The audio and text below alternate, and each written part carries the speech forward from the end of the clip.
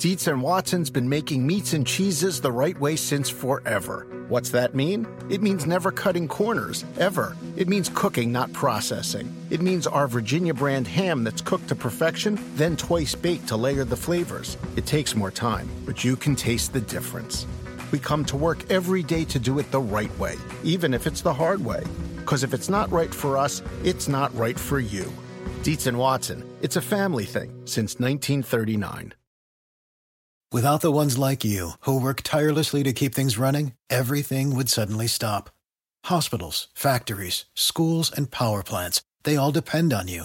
No matter the weather, emergency, or time of day, you're the ones who get it done. At Grainger, we're here for you with professional-grade industrial supplies. Count on real-time product availability and fast delivery. Call, click Grainger.com, or just stop by. Grainger, for the ones who get it done.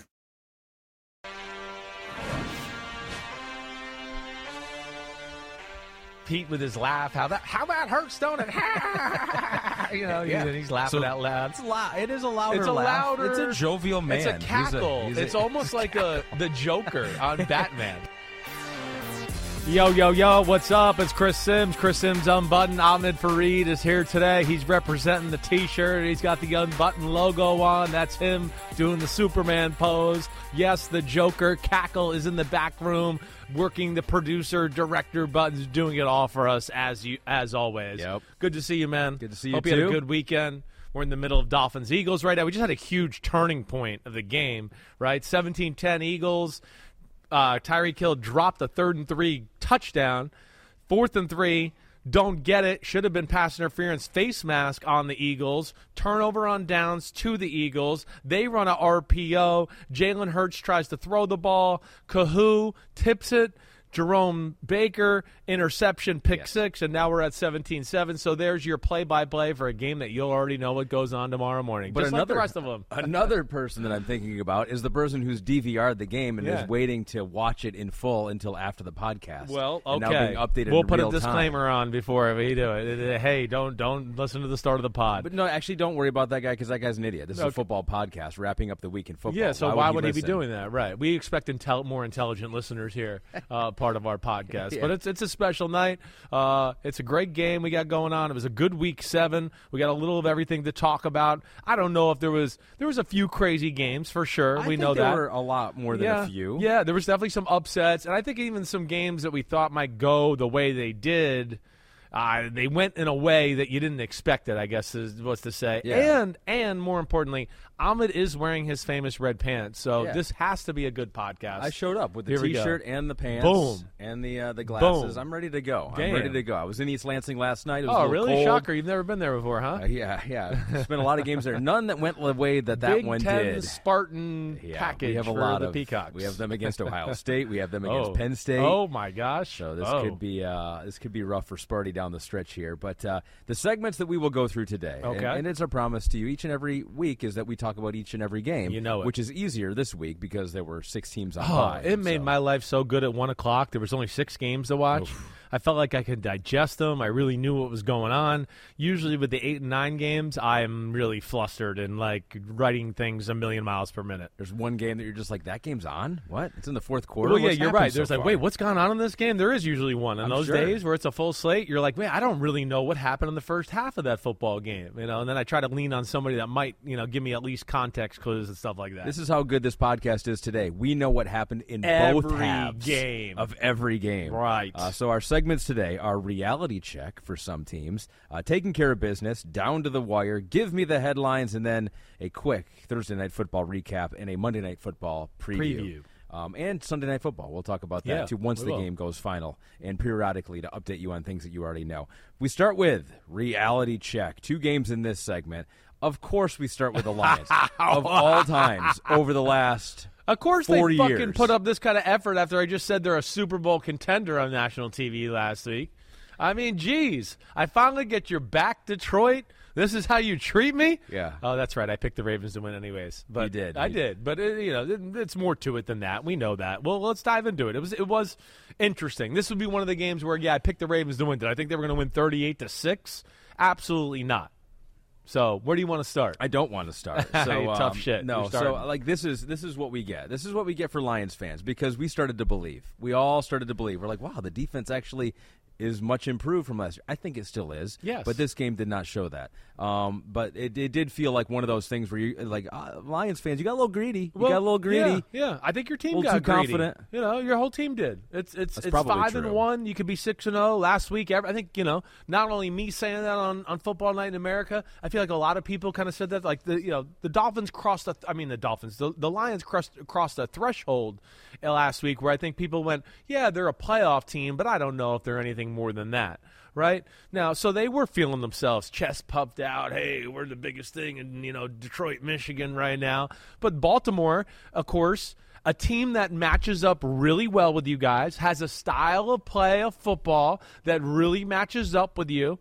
Right, so there's some of the places you have advantages, and usually you didn't have it in this matchup. Let alone they were coming to the game 4-2. And going, wait, we played some moments of good football, but we lost 2 games we probably shouldn't have lost. We let some teams hang around in London with the Tennessee Titans longer than they should have. They had yet to put a full game together and really kind of just go, hey, here we are, the Ravens. You had heard me for a few weeks kind of say, when the Ravens are at their best, I'm really impressed. They just haven't been able to do it through a 4-quarter span. This was one that started from the get-go. Yeah. The first drive of the football game was Lamar on fire, making throws, and then of course the 4th-and-1, boot QB keep around the left edge that put you guys down 7-0, and really just like kept the momentum on Baltimore's side throughout the football game. It was total domination from the get-go. It was a 75-yard drive. It was a 68-yard touchdown drive. It was a 92-yard touchdown drive, and it was an 80-yard touchdown drive. Meanwhile, the Lions went 3-and-out, 3-and-out, 3-and-out on their first 3 possessions, and at that point, the game basically was over. So, what do you think? What do you think clicked so well? What was the combination that worked so well? Because let's give credit to the Ravens. This just wasn't the Lions because it wasn't like it was big plays. It was 7 plays, 11 plays, 8 plays, 6 plays, and so while it wasn't necessarily a grind, they still had to put the drives together. What do you think it was for the Ravens? They have the size you guys have, right? So they don't have to overplay like the run game. Okay, so that's one thing for sure. And now, play action pass might not be as good because we don't have to worry about our big guys are big just like you. We feel like we can hang in there, right? That's the first thing. I think the other part of this is, your defensive line for the most part usually can go, wait, we're big enough and we're good enough to slow down the run by ourselves. We don't need to load the box and be totally crazy. We can play our zone coverages that we talked about in the back end here. But this is a passing team or a team that goes, wait, we can run it and be scary. So I think you guys probably were a little bit worried about that. And then in your secondary with your zones and everything like that, they got some talent at receiver. They got some speed. And they found some creative ways, I think, throughout, right from the get-go of the game that Lamar got going. They found some big completions down the middle of the football field. And it kind of just snowballed from there. But, yeah, you felt like after the first drive, they kind of had you guys in a spot where it's like, wait, it felt like you guys overplayed the run game a little bit early on. Sure. Like you were worried about, hey, they're going to overpower us. We got to worry about that. Yeah. And Ravens kind of felt that way, and they came out throwing the football, and Lamar was sharp. And like you said, I think at one point in the second quarter, it was like 206 yards to 6 yards early in the first quarter or second quarter. But those were pretty 6 yards. Like you saw those 6 yards; that. They were pretty nice. Right. The Ravens had some nifty RPOs too, where it really did look like a run, and then I think one Gus Edwards leaked out and got a long 80-yard completion down the sideline. So they had the Mark lifting. Andrews. They same had type thing. Same type of thing where it's like they looked like they were going to run the quarterback sweep, people pulling, right? But nobody went past the line of scrimmage. Mark Andrews kind of fakes like he's going to block for a few seconds and then releases up the sideline. The play on the 4th-and-1 that we just talked about on the first drive, again, was using the run game. Lamar keeps it around the edge. There was another play, too. They had a cool RPO to OBJ early on in the football game that again, you play zone defenses, you're worried about stopping the run. Oh, wait, we all move up to stop the run. Oh, wait, Lamar kept it around the edge. Now we got to move to go get him. Oh, now there's a hole in the void, and boom, he hits OBJ. But I think the thing I liked was, Yeah, they had some plays, but they played through their run in this football game in a lot of ways. I know the stats weren't big, and they didn't rush for 180 yards or all that, but a few of the wrinkles they had off the play-action pass game. But more importantly, yeah, I just think it was Lamar in the pass game. It was the first game I feel like we saw Andrew, Zay Flowers, OBJ, and Rashad Bateman kind of look like, hey, they're all healthy. They all got a little role in the offense, and Lamar knows how to spread it around. And the Ravens, like we said, I'll say it like I said against your team last week. The Ravens are a Super Bowl team. You know, they're not 32 points better than you guys, but they got you in a football game where, okay, now it's 14-0. So you kind of avoid the run a little bit. It becomes pass game. So now you lose your play action pass and do that. Oh, now it's 21-0. Well, shit, now we can't run it at all. We have to drop back and pass it, almost every play when it gets to that point. Yeah. And that's when the Ravens can be scary too, because they can play with your protections. They're very well coached on the defensive side of the football. They have creative ways to do a lot of different things. The Ravens are one of the better teams in football. They should not be 5-2. They should probably be at least 6-1 is what I would say. But yeah, that was a dominant effort. But in our defense, once it was 35-0, we did outscore them 6-3 from that point forward. So I do want to note that. Magoom Dano says, "Damn, okay, Lamar Jackson, better pocket passer than Herbert?" ? I do want to show the dots play, the touchdown to Nelson Aguilar. So if you're watching on Peacock or YouTube, this is the play where, according to Next Gen Stats, the time to throw for Lamar was 9.24 seconds on this 12-yard touchdown, the longest on a touchdown pass since Week 14 of 2018, and the third longest in the Next Gen Stats era. Well, this is the evolution of Lamar, and you've heard we've talked about this. He is a look for the pass first quarterback. That's what he's been. All right, he has been the last year or two. Tries to work the pocket. So he tries to give pass plays time to develop downfield, but his patience early on in this football game a few times where he had protection and he was like, wait, I'm not going to run. I'm not going to try to fit a ball in here. Let me just sit back here and slide and buy a little more time and see if somebody separates. And on this play, not only stays in the pocket forever, but then when it gets to a point with like, oh, whoa, the pocket's collapsing, like you'll see here if you're continuing to watch, pocket's collapsing. Okay, now let me start to make something happen. This is where he does the little 360 whirly dirl, and then he runs out to the right and sets up. Like he could have ran around the edge and probably got the first down, but he went, no, I got more dangerous things I can do here if you let me set up.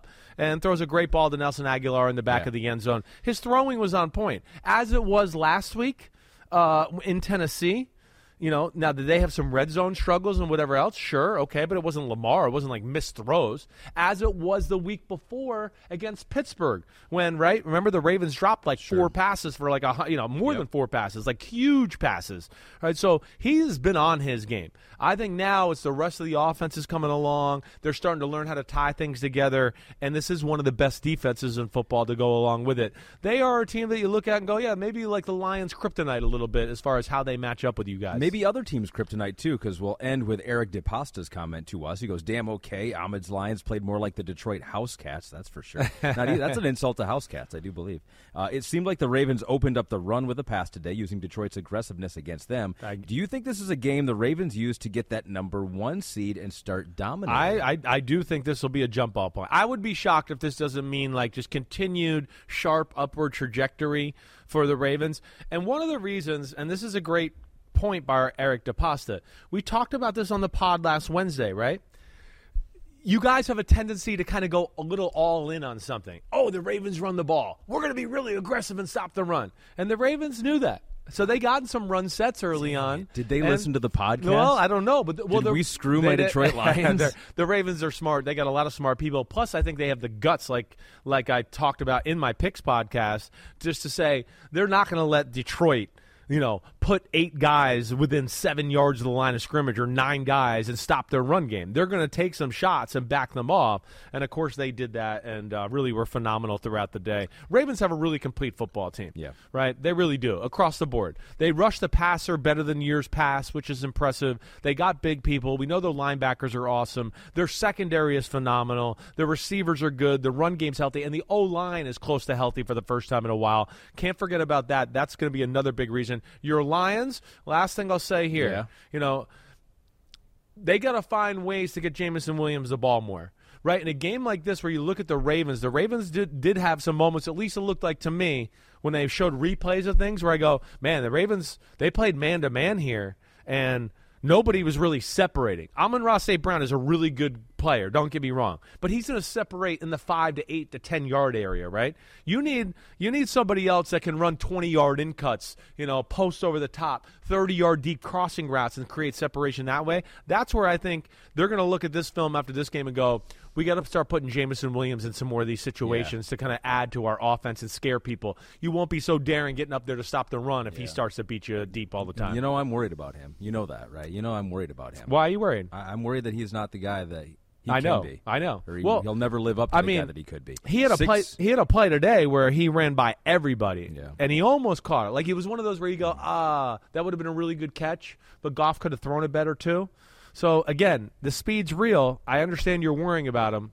They need to find a consistent role for him. That's going to be the next step here. They threw it to him 6 times. No catches, though, for my guy J-Mo. We spent way too much time on that game. I don't even know why we even talked about that game in this podcast, considering the result. So let's move on to the Patriots and Bills. This one was a much closer game. Although the Patriots, I feel like for the most part, were in front. Seemed like they kind of had a handle on this game. Were making life very difficult for Josh Allen and that offense for the Buffalo Bills. They did score a couple late touchdowns, some bad tackling on Stephon Diggs. But Mac Jones had his moment, drove down the field, maybe the best offensive day of the season for the Patriots, and certainly maybe the highlight drive of the season there to win this one. Definitely. I think it was the most balanced we saw the Patriots look. It's the best they moved the ball consistently all year throughout a game, 4 quarters, right?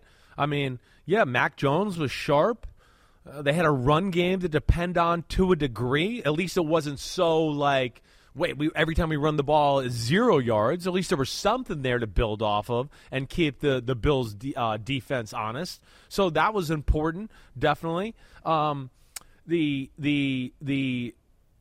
defense played really good. Okay, that was another important or impressive thing about the game. And, there they were, even with all that and all these positives, you go, oh, my gosh, Kendrick Bourne fumbles, right? And the Bills are going to win this football game and do that. I know it's Bill Belichick's 300th win as a head coach, right? Only George Halas and Don Shula, and we should talk about them a lot, and they did a really good job. But I still think the story of this game is what is Buffalo? What is Buffalo? It just seems like if Buffalo doesn't, have just this crazy home energy, sometimes their defense doesn't seem to fly around or make plays. They didn't really pressure Mac Jones a whole lot today. He found completions consistently throughout. He was 25 of 30 for an 83% completion percentage. I mean, so like what like the Bills got issues. And then we go back to the other side of the ball. I mean, what did the Patriots do today? It's the same thing we've talked about the 2 weeks before. Limit the crazy plays by Allen, which he's going to make a few. Limit them.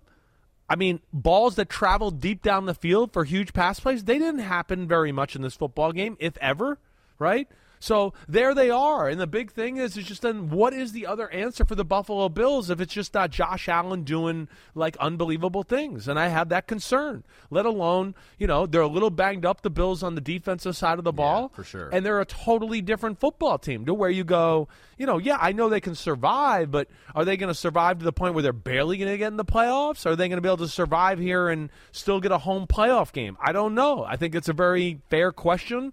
And as I stand here right now, I think it's kind of a toss-up or a coin flip there.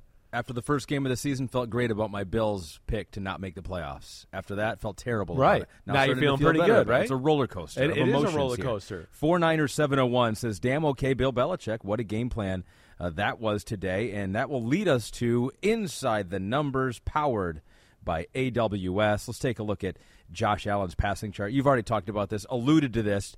Did you see more of the same of what teams have done to kind of contain Josh Allen? Looking at his passing chart here, what maybe did the Patriots force him to do that contained him? It looked like, and again, this is where the film will come in handy, but it looked like they were like, no, you're not going to throw 40-yard lasers down the middle of the football field. If you want to be patient and take the checkdowns and do all that, which is what a lot of these are. they're kind of like checkdowns. Like, hey, I'm looking for a 15 or 20-yard pass. I'm looking for the 30-yard pass. Nothing's there. That's where I get into, I feel like they need to get an unbelievable variety of the short passing game and live there for a little bit. They have moments where they can be surgical, but then it's like Ken Dorsey gets a little impatient, and he's like, all right, let's take a shot down the field here. And then you go, it's second and 10. Then they run the ball. And then it's 3rd and 10. And then they go, well, let's take another shot. It's 3rd and 10. Let's just see if he can make magic. And they go, oh, now they're off kilter. They're punting the ball. Here we go. They lose their patience with it. I've given up on trying to think they're going to run the ball consistently throughout the game, right? But, yeah, I think it was the same type of thing. Not that Allen is harassed, but Allen couldn't find the lanes in between the tackles where he goes and runs for a 15-yard gain, or like we see him run between the tackles and he attacks the line of scrimmage, right? And then just as you think he's about to get to the line of scrimmage and turn it on and run, he throws a ball like 15 or 20 yards down the field. Yeah. None of that's going on. And that's the Bills' offense, and that's just not acceptable, and I don't know what they're going to do to fix that. But it was hard work for the Bills' offense all game long, once again. Other than the 5-play, 75-yard drive that made it 22-17, everything other than that was work for them constantly throughout the day. And too much, as we always say, is just on Josh Allen's shoulders. And I think everybody is starting to see that now as you watch them on a consistent basis. So what do you make of this stat? Yeah. And maybe it's kind of related to what you've already talked about with Josh Allen. He averaged his longest time to throw in a game this season, 3.26 seconds. So when he did that, he struggled when he had to hold on to the ball. Yeah. 10 of 24, 130 yards, an interception when it was over 2.5 seconds. Because they're still calling plays downfield, and Bill Belichick is going, we're playing downfield.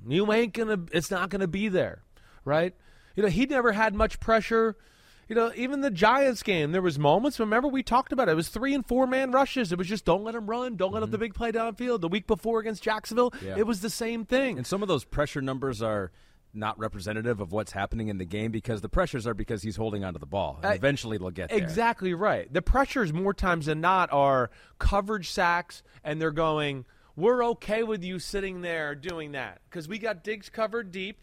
And now if you want to check it down to a Gabe Davis or one of your tight ends, that people are willing to live with that. They're going to go, okay, fine. We'll let you have Dalton Kincaid for 6 or 7 here, and then he might get a few more yards every now and then. But we're not going to let you throw the howitzer down the middle of the field. So again, that's where I don't think teams are being careful about blitzing him because they don't. When you blitz him, he makes one guy miss. He's around the edge. He runs. He makes magic happen. Or you have man-to-man down the field. So teams are starting to go, fuck rushing them like it's like pin our ears back and let's go kill the quarterback.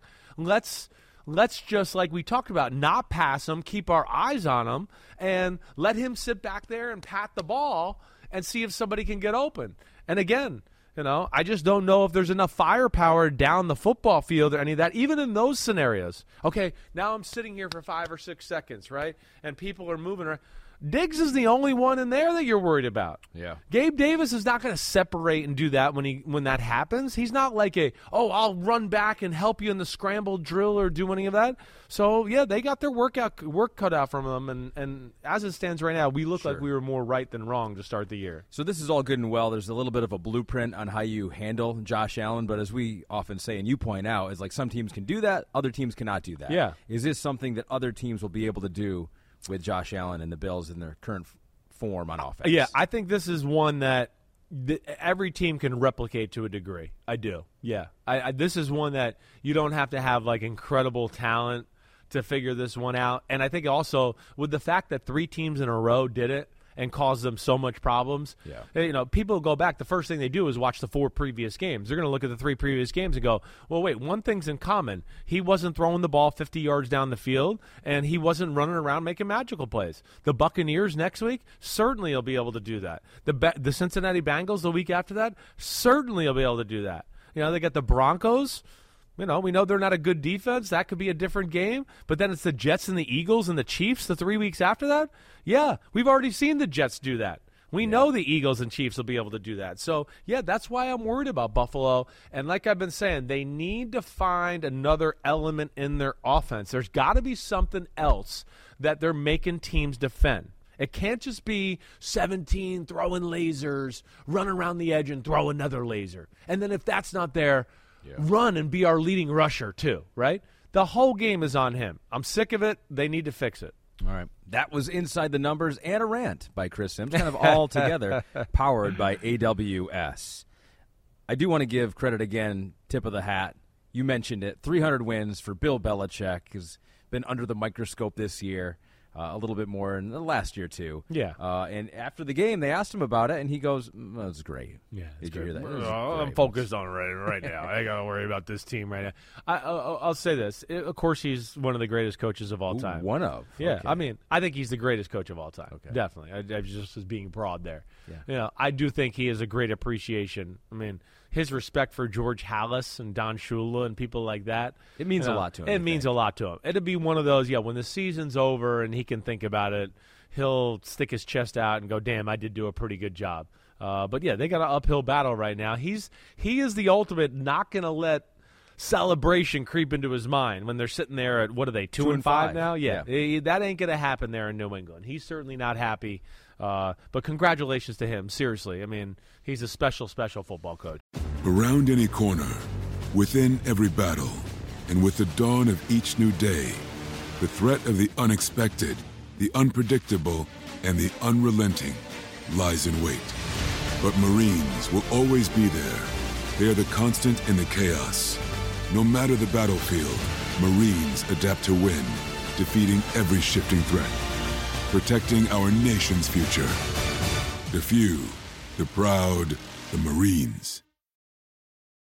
Did you know Bridgestone developed a tire using 75% recycled and renewable materials? Making a difference today for future generations. That's what really matters. Bridgestone, solutions for your journey. Visit whatreallymatters.com to learn more. The longest field goal ever attempted is 76 yards. The longest field goal ever missed? Also 76 yards. Why bring this up?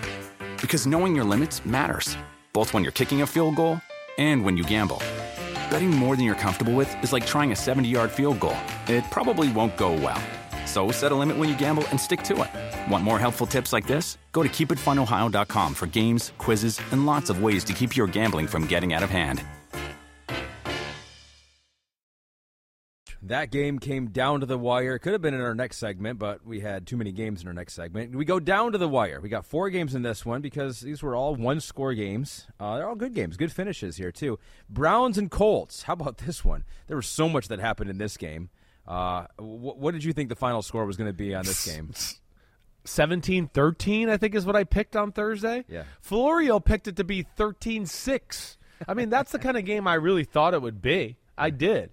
I didn't think it was going to be anything more than 20-17 on your wildest day, especially when Deshaun Watson went out of the football game. Oh, for I was sure. just like, oh, well, man, this is just going to be a defensive struggle. If you would have known that information, you would have maybe picked even less there. But Florio lost his over-under in the first quarter. It was 14-7 by the end of the first quarter in this one. 39-38, the Cleveland Browns win.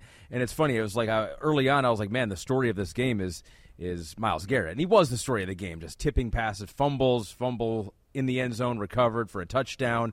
He was unblockable by the Colts, but it's weird to kind of start with a defensive player in a game where they gave up 38 points, too. Well, it is. You're right. I mean, first off, who had the Colts and Gardner Minshew going for 456 yards on the number one defense in football that we just saw shut down the 49ers and all those things? I mean, I did on my other podcast. You did? Okay, yeah. Of course you did. Right. I think one, hey, every team has different matchup, poses different problems, right? The way Shane Steichen, again, we've talked about him a lot this year. He's a brilliant play caller, play designer. So he knows how to tie plays together and stress you and put you in some tough spots as a defensive coordinator. These were big plays, too. Right? That's a crazy thing. 15 completions for Gardner for 305 yards. I mean, insane. I mean, they found some ways where, Josh Downs was just like, nobody's in the screen. He's going up the sideline. He's wide open. Oh, okay, 50-yard gain, 40-yard gain. Yeah. I mean, Michael Pittman over the middle, breaks a tackle, gone, see you later, right? Ran the ball successfully. Really kind of did whatever they wanted on that side of the ball. So, that was impressive. And, yeah, it was big play after big play. But even though within all those big plays and 456 yards and 38 points, the Browns defense still won the game. Yeah. They did win the game. They did. Okay, it might not have been the way they wanted to, but their playmaking ability won the football game. The strip sack that gave the short field to the Browns one time, the strip sack that was in the end zone for the touchdown, like you said. Denzel Ward starts the third quarter with an interception that gives them the short field, more points for them. The jump over the right guard on the field goal, blocked the field goal, set up another short field for the Browns to kick a field goal, I believe, that time there. So, incredible performance by them. Even though they let up some yards and some big plays that we had not seen them do, they still made a number of plays where they had to because, again, it's pretty remarkable. P.J. Walker 2 games in a row with being less than efficient, kind of shaky at the quarterback position. They're not getting good play there. Deshaun Watson was even shaky before he got hurt, but yet they're still finding ways to win the football game because they can run the ball still. They'll make a play here and there in the pass game, and then their defense makes several plays, and that's why they're kind of special right now. Yeah, Deshaun Watson finishes 1 for 5, and then he got hit in the head. His head hit the turf, I think, and he passed the concussion protocol, but they're like, you ain't right. And and I think his shoulder got a little banged up on the play too, right? So they just didn't want to risk it. But, yeah, he threw an interception. He threw another ball that should have been intercepted, and the ball hit the ground. The guy kind of dropped it after review, right? So that did not look good, certainly, but hopefully they can get that going. The Cleveland defense is going to be pissed about any yards they let off, but still, to make the plays they did, they were crucial, and we'll see where it goes from here. Stefanski did come out after the game and say, Watson is starting next game. Myles Garrett Yeah. has 82 career sacks now, turns 28 years old later this season. He surpassed Pro Football Hall of Famer Reggie White, who had 80 sacks, for the most NFL sacks by a player prior to his 28th birthday. And he's still got some time, too. I'm looking it up. He doesn't turn 28 until December 29. He's going to blow past Reggie White. So it's like, as Mike McDaniel said earlier this year, their goal was to have the most stats through Week 5 of the NFL season, like the best offense through Week 5 of the NFL. Myles Garrett's goal, I'm sure, in his career was to have the most sacks by his 28th birthday. But he's got it. He's a really special football player. I mean, he's on his way to Canton, Ohio right now. There's no doubt about that. He might be on his way finally to his first Defensive Player of the Year award with the way he's doing and dominating football games. Plus, the other thing is, but the way he works and stays in shape, I don't see any end in sight. It's not like you're going, well, he hit the prime and, this is kind of the downslope of his career. I don't know. I mean, damn, he looks as good to me as ever before, right? Can Cleveland continue to sustain this way? That's going to be the big question. They need better quarterback play. We know they can run the ball, right? But even P.J. Walker throws a bad interception late in the game. He throws a post route. The Colts get the ball in their own 2 or 3 yard line. Well, they make them go 3 and out. They get the ball in good field position. That was actually a great interception. It was a great interception. I think it was 3rd and 16. Right, and he threw it down there, and it's like a punt. Part of me was like, man, you should almost do that every time maybe, right? If it's 3rd and long, chuck the ball down inside the 5. Maybe you catch it. Maybe you get pass interference. And if they intercept it, great. Well, there is logic to that. I mean, there is. There's times where literally the coaches will go, hey, take a shot. If they intercept it, so what? We got a great defense. They'll be pinned back. Yeah. I'm sure that's been talked about before. But, yeah, they get the stop there. Right, field goal position. Boom, they kick a field goal. They go up 33-31. Then the Pittman touchdown happens, which was impressive. And then really the Browns offense put together their only real drive of the game, in my opinion. I know the first drive of the game was 3 plays, 77 yards, so it was a 69-yard touchdown run by Jerome Ford. It's not like a real drive what I'm talking about. Yeah. The last drive of the game was 12 plays, 80 yards. They hadn't done anything like that the whole football game. And then to answer the bell in that moment, P.J. Walker made some really big throws. Yeah, that was impressive by them. Jerry Conway, 19, wants to know thoughts on the late calls in the Colts-Browns game. NFL has an officiating issue. P.S. Thanks for toning down the language. It's easier listening in the car with kids now. Okay. I don't know if I toned it down. I'm not sure. Maybe they just beat me more? They're better that way? No, Jerry Conway's doing the trick, where if you say that. He's trying to speak it into existence? Exactly. He's trying to manifest this. Jerry Conway, 19. How fucking dare you do that to me? No. I don't know if I'm going to tone down the swearing all that much. We definitely have not. And I think we're going to run a soundbite later on that definitely won't be toned down. So the pause now or listen on YouTube because we do take out the Fs on YouTube. We do Just take them out. Just to let people know good. that. There you have that. The S's are there, the D's are there, and the A's are there. All of the other ones are there, but the Fs are gone on YouTube. Well, I got So it was calls he's talking about, Darryl Baker. There were a couple, number 39 for the Colts in the end zone. Oh, yeah. What am I thinking? It was, yeah. Hey, listen, they were tough. I mean, one, he's being kind of hit and fumbling, and it's a strip sack fumble. It looks like the Colts are going to win the football game. Yeah.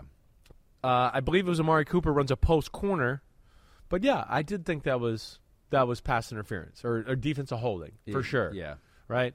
Again, now the timing of did that happen why the ball was still in the quarterback's hands, or did that happen kind of when he'd already been hit and fumbled? I think that's going to be questionable, and I like to see that on film. Then the one in the end zone, that was suspect for sure, Jerry. Yeah, it didn't seem catchable. Well, it wasn't catchable. The ball was almost in the tunnel. I mean, that's where you just go, what? I mean, how could that happen there? So, yeah, they were definitely questionable. I don't doubt that at all.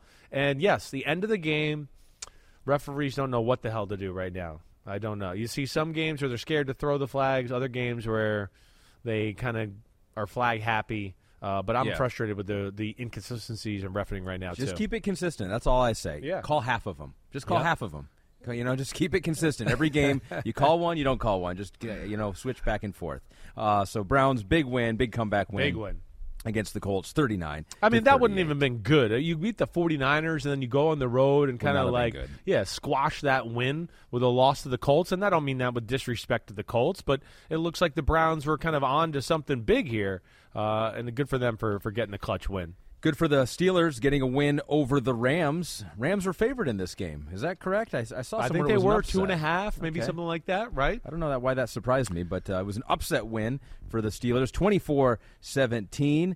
Ethan McNew will start us off here. He goes, did Pittsburgh come back stronger from the bye? I think they really, really missed Deontay Johnson, and without him, the offense was incomplete. He certainly helps. I mean, we know that. I've never seen a team get outplayed more and still win a football game than the Pittsburgh Steelers. That's what I would say. I mean, they were the lesser team on the field for the better part of the day. They were. I don't mean that to be disrespectful. This is like 3 years in a row where I go, the Steelers have been outplayed by the Rams, outplayed by the Browns, and outplayed by the Ravens, and they won all 3 football games. I've never seen anything like that. And that goes back to last year and Big Ben's last year of his career. I mean, it's truly incredible. It's the Mike Tomlin effect. It is the never stop, just play like a crazy animal, out-hit them, and something good will happen. And then, for the most part, they usually don't make too many mistakes. But even with, 2 of the field goals by Pittsburgh are set up by questionable long field goal decisions by the Rams. The Rams kicking 50-plus field goals. They don't get them. The Steelers got 1 first down. They're in field goal range, and they got 6 points. So you take those 6 points. You take then fucking J.J. Watt playing nickelback to start the third quarter. Yeah. Over the slot receiver. There's 3 receivers to the right. He's over the middle of the 3. His guy kind of clears. He's smart enough to recognize Cooper Kupp, the inside of the 3 receivers there, kind of has an option route. He, I think, also is smart enough to know the guy covering Cooper Kupp has inside leverage, so Cooper Kupp's going to have to break outside, and then kind of reads Matthew Stafford's eyes and breaks on it like he's a all-pro safety and just catches it with his hands and then brings it down to what was that, the 7-yard line? So that was the play of the game. That was the thing that changed everything for the most part, and really got momentum back on their side. And it felt like from that point on, I know the Rams went down and scored a touchdown, but it did feel like from that point on that the Steelers kind of had control of the game. They started to run the ball a little bit, and then the George Pickens and Deontay Johnson pass plays started to come along too. Yeah, T.J. Watt was like, what? Myles Garrett getting some momentum for Defensive Player of the Year? No, thank you. Interception pick. Nickelback, new position, add a slash to his position eligibility if you got a defensive fantasy league. Go ahead. No, I was just going to say, I mean, again, the first real drive of the football game, again, kind of like we just talked about with the Browns, right, was the last drive of the game. It was 17-7. It was a 10-play, 80-yard drive. I mean, that was the only drive of the game where I went, oh, wait, here's a real drive down the field. I know they had the touchdown drive before that, but that was kind of on a short field. Yeah, 5-play drive. Right. On that second touchdown drive. Yeah. So that's just kind of amazing about the football game. But that is a credit. It is Mike Tomlin. Their offense is still needs more to it. We know that. But Pickett did look comfortable, and maybe with these, the receivers being healthy, they can find something just to add. I mean, their defense isn't even great, but just kind of makes plays and keeps you out of the end zone. And, they've done a phenomenal job that way. But, yeah, it was one of those games where you sat there and you felt like, man, they were outplayed for the most part of the football game, and here they are waving the terrible towel. And at 4-2, and it's really is unbelievable. They're 4-2 right now. Yeah, George Pickens does go over 100 yards in this game. Deontay Johnson, 5 catches for 79 yards, so some weapons in the pass game for sure for the Steelers. I don't know what else to say about that. Well, no, the only other thing that I'm interested to see from this game is, and I don't know what they did, either bracket or double Cooper Kupp. Right, that was the one thing you noticed throughout the game. Puka Nacua went off for 154 yards, but Cooper Kupp 2 catches for 29. It looked like they went all in on stopping Cooper Kupp, and then they started to use that against them and go, okay, hey, you want to double him? Then fine, we'll put Puka Nacua behind him, and now you're going to have one less guy there, and that caused some issues for them. But yeah, it certainly wasn't a Cooper Kupp, Matthew Stafford dice them up type of football. The Rams did get a weird touchdown on that Tutu Atwell bomb from Stafford. That was a little fluky, too. The ball wasn't like the popped Rams up in the air and went into Tutu Atwell's hands, right? If I remember correctly. I don't know that it popped. Oh, no, he was throwing to Cooper Kupp. Correct, yes. He backdoored out of the pocket, scrambled to his left. He's got Cooper Kupp crossing the field. He's throwing to Cooper Kupp. He throws it a little off target. And luckily, Tutu Atwell was there for the touchdown. Yeah. Yes, so the Rams had some good fortune, as well in the loss. So Steelers get the win. Rams go down. Falcons beat the Buccaneers 16-13 in a game where Desmond Ridder and the Falcons continued to put the ball on the ground like at the 1.5 yard line. It was weird, and it was some strange plays. The Drake London, the head over heels ball. That one almost looked like it was going to be a fumble out of the end zone. Fumble touchback type of play, right? So no, you get to keep the ball. You get to keep the ball. Fumbled snap. Don't worry, fumbled the snap here. You can have the ball back. So I don't want the Falcons breakdown by us every time just to be Desmond Ridder content, but it's like that. Those were 2 huge, significant plays, obviously, in the game. And the fumble that did go out of the end zone where he was running the ball, he had the ball in the wrong arm, which opened up the ball to be knocked out. And then had another, got strip sacked, I believe, at one point too, right, by Shaq Barrett. But they won. They won. This was another one of a little bit. They controlled the game. You always felt like they were in control of the game, and then you looked up and you were like, wait, it's 13-all? But, again, I don't care who you are. You fumble the ball twice on the 1-foot line. It's hard to win the football game after that. You get strip sacked, in your own area, right? It's, again, hard to win the football game that way. And actually, I think the strip sack actually might have happened when the Falcons were in field goal territory, if I remember correctly. I can't even remember right. There were so many damn plays there either way. It was an in-between game for him. Right? He had the mistakes, but a lot of throws where I went, I like the way that looked, right? Got Pitts going a little bit today for sure, right? We saw Drake London. They found a few nice little screens to Algier here and there. Always consistent with the run game. But, I didn't have as many problems with his decision-making and throws as I had in some other weeks, right? So this was just carelessness with the football a little bit, and just mistakes that way. That they got to get cleaned up there. But I'm a believer in Atlanta in a lot of ways. It's just like I told you. It's just him that's kind of got to get these issues fixed up. Whether it's more consistent throwing the football or just taking care of the football in general better. Committed to the run, they ran for 156 total yards. Bijan Robinson though only 1 rush for 3 yards, and then. During the game, and I had Twitter open. Of course, fantasy Twitter is going crazy. It's just like, Arthur Smith, what an idiot. Why not even using it? He's been suspended probably. Maybe he's hurt. Not on the injury report. It's like mad, wild speculation. But apparently, per the Fox broadcast, Arthur Smith said that the running back was just not feeling all that great. Right. Robinson said post-game that he was dealing with a headache that started last night, and so it seems like it was just feeling a bit off. Yeah, the headache would not be great, and so nothing. It doesn't seem like going forward for Bijan Robinson. If he's feeling better, he'll be a big part of that offense. Didn't get his last touch until one of the last play, or only got his one touch, like one of the last plays of the football game. Was on the field, but did not do much. Right, so yeah, he must have been really sick for them not to have given him some of those chances. Yeah. But even had another moment of the game where they got inside. He threw a big pass to Scotty Miller. They got inside the 5-yard line, and they had to settle for a field goal. Right, so they got to find ways to kind of figure out those issues. Defense is still top notch. Now, that's one thing for sure. Atlanta's defense is the real deal. It's one of the better ones in football. It goes back to kind of what we said. Also, I thought the Bucs had made a horrible decision early on in the football game. They were kind of like around midfield, going for it on a 4th and 3 or 4. It was a 4th and 6, and of course they didn't get it. Gave the short field to a Falcons offense that we know has not been hitting on all cylinders, and kind of got them jump started early on in the football game. The Bucs D's good. We know that. Baker can make some big plays, certainly.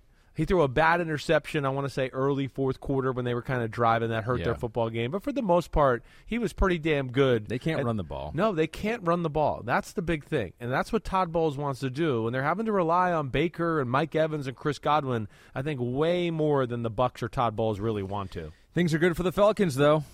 2-0 in the division. They're the only team in the NFC South with a winning record. It's crazy. And every win they have is Young-Ho Koo kicking a field goal to win the football game. Young Wei-Koo. Young Wei-Koo. Did I say Go this way. Young-Ho Koo? This way, Sorry, young man. sorry. Wei-Koo, man. 16-13 game-winning field goal. Yeah, thank you for getting his name in there. We should name check the clutch. kicker. He's one of the best field goal kickers in the game. He really is. He's almost automatic in those situations. Like Falcons, again, I don't know where my belief level is. There's a lot of things I like with their football team.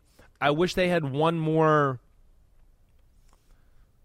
something in the pass game, something else. I don't know what that is. If that's feed Bijan Robinson more, whoever, right? But today was a start, at least getting London and Pitts in the same game involved in the pass game. That was impressive. And then, of course, they got to fix that Ritter issue. But, I think they're on the right path. We've got one more game in the down-to-the-wire segment. Broncos defeat the Packers 19-17. They get to celebrate at home in Denver.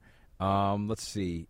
My favorite play in the game was watching Jordan Love throw a pass to Romeo Doubs that ended up finding Jaden Reed for a touchdown. Oh, right. The 4th and 3 ran a little he throws a little sidearm throw. Kind of hot. It was throws like it way too hard. 99-mile-an-hour fastball. And it was kind of behind Doubs, right? The ball pops in the air. Jaden Reed gets the touchdown. Yeah, that was a big moment of the football game. Gave the Green Bay Packers the lead for the first time all day. Put them up 17-6. But that's the problem.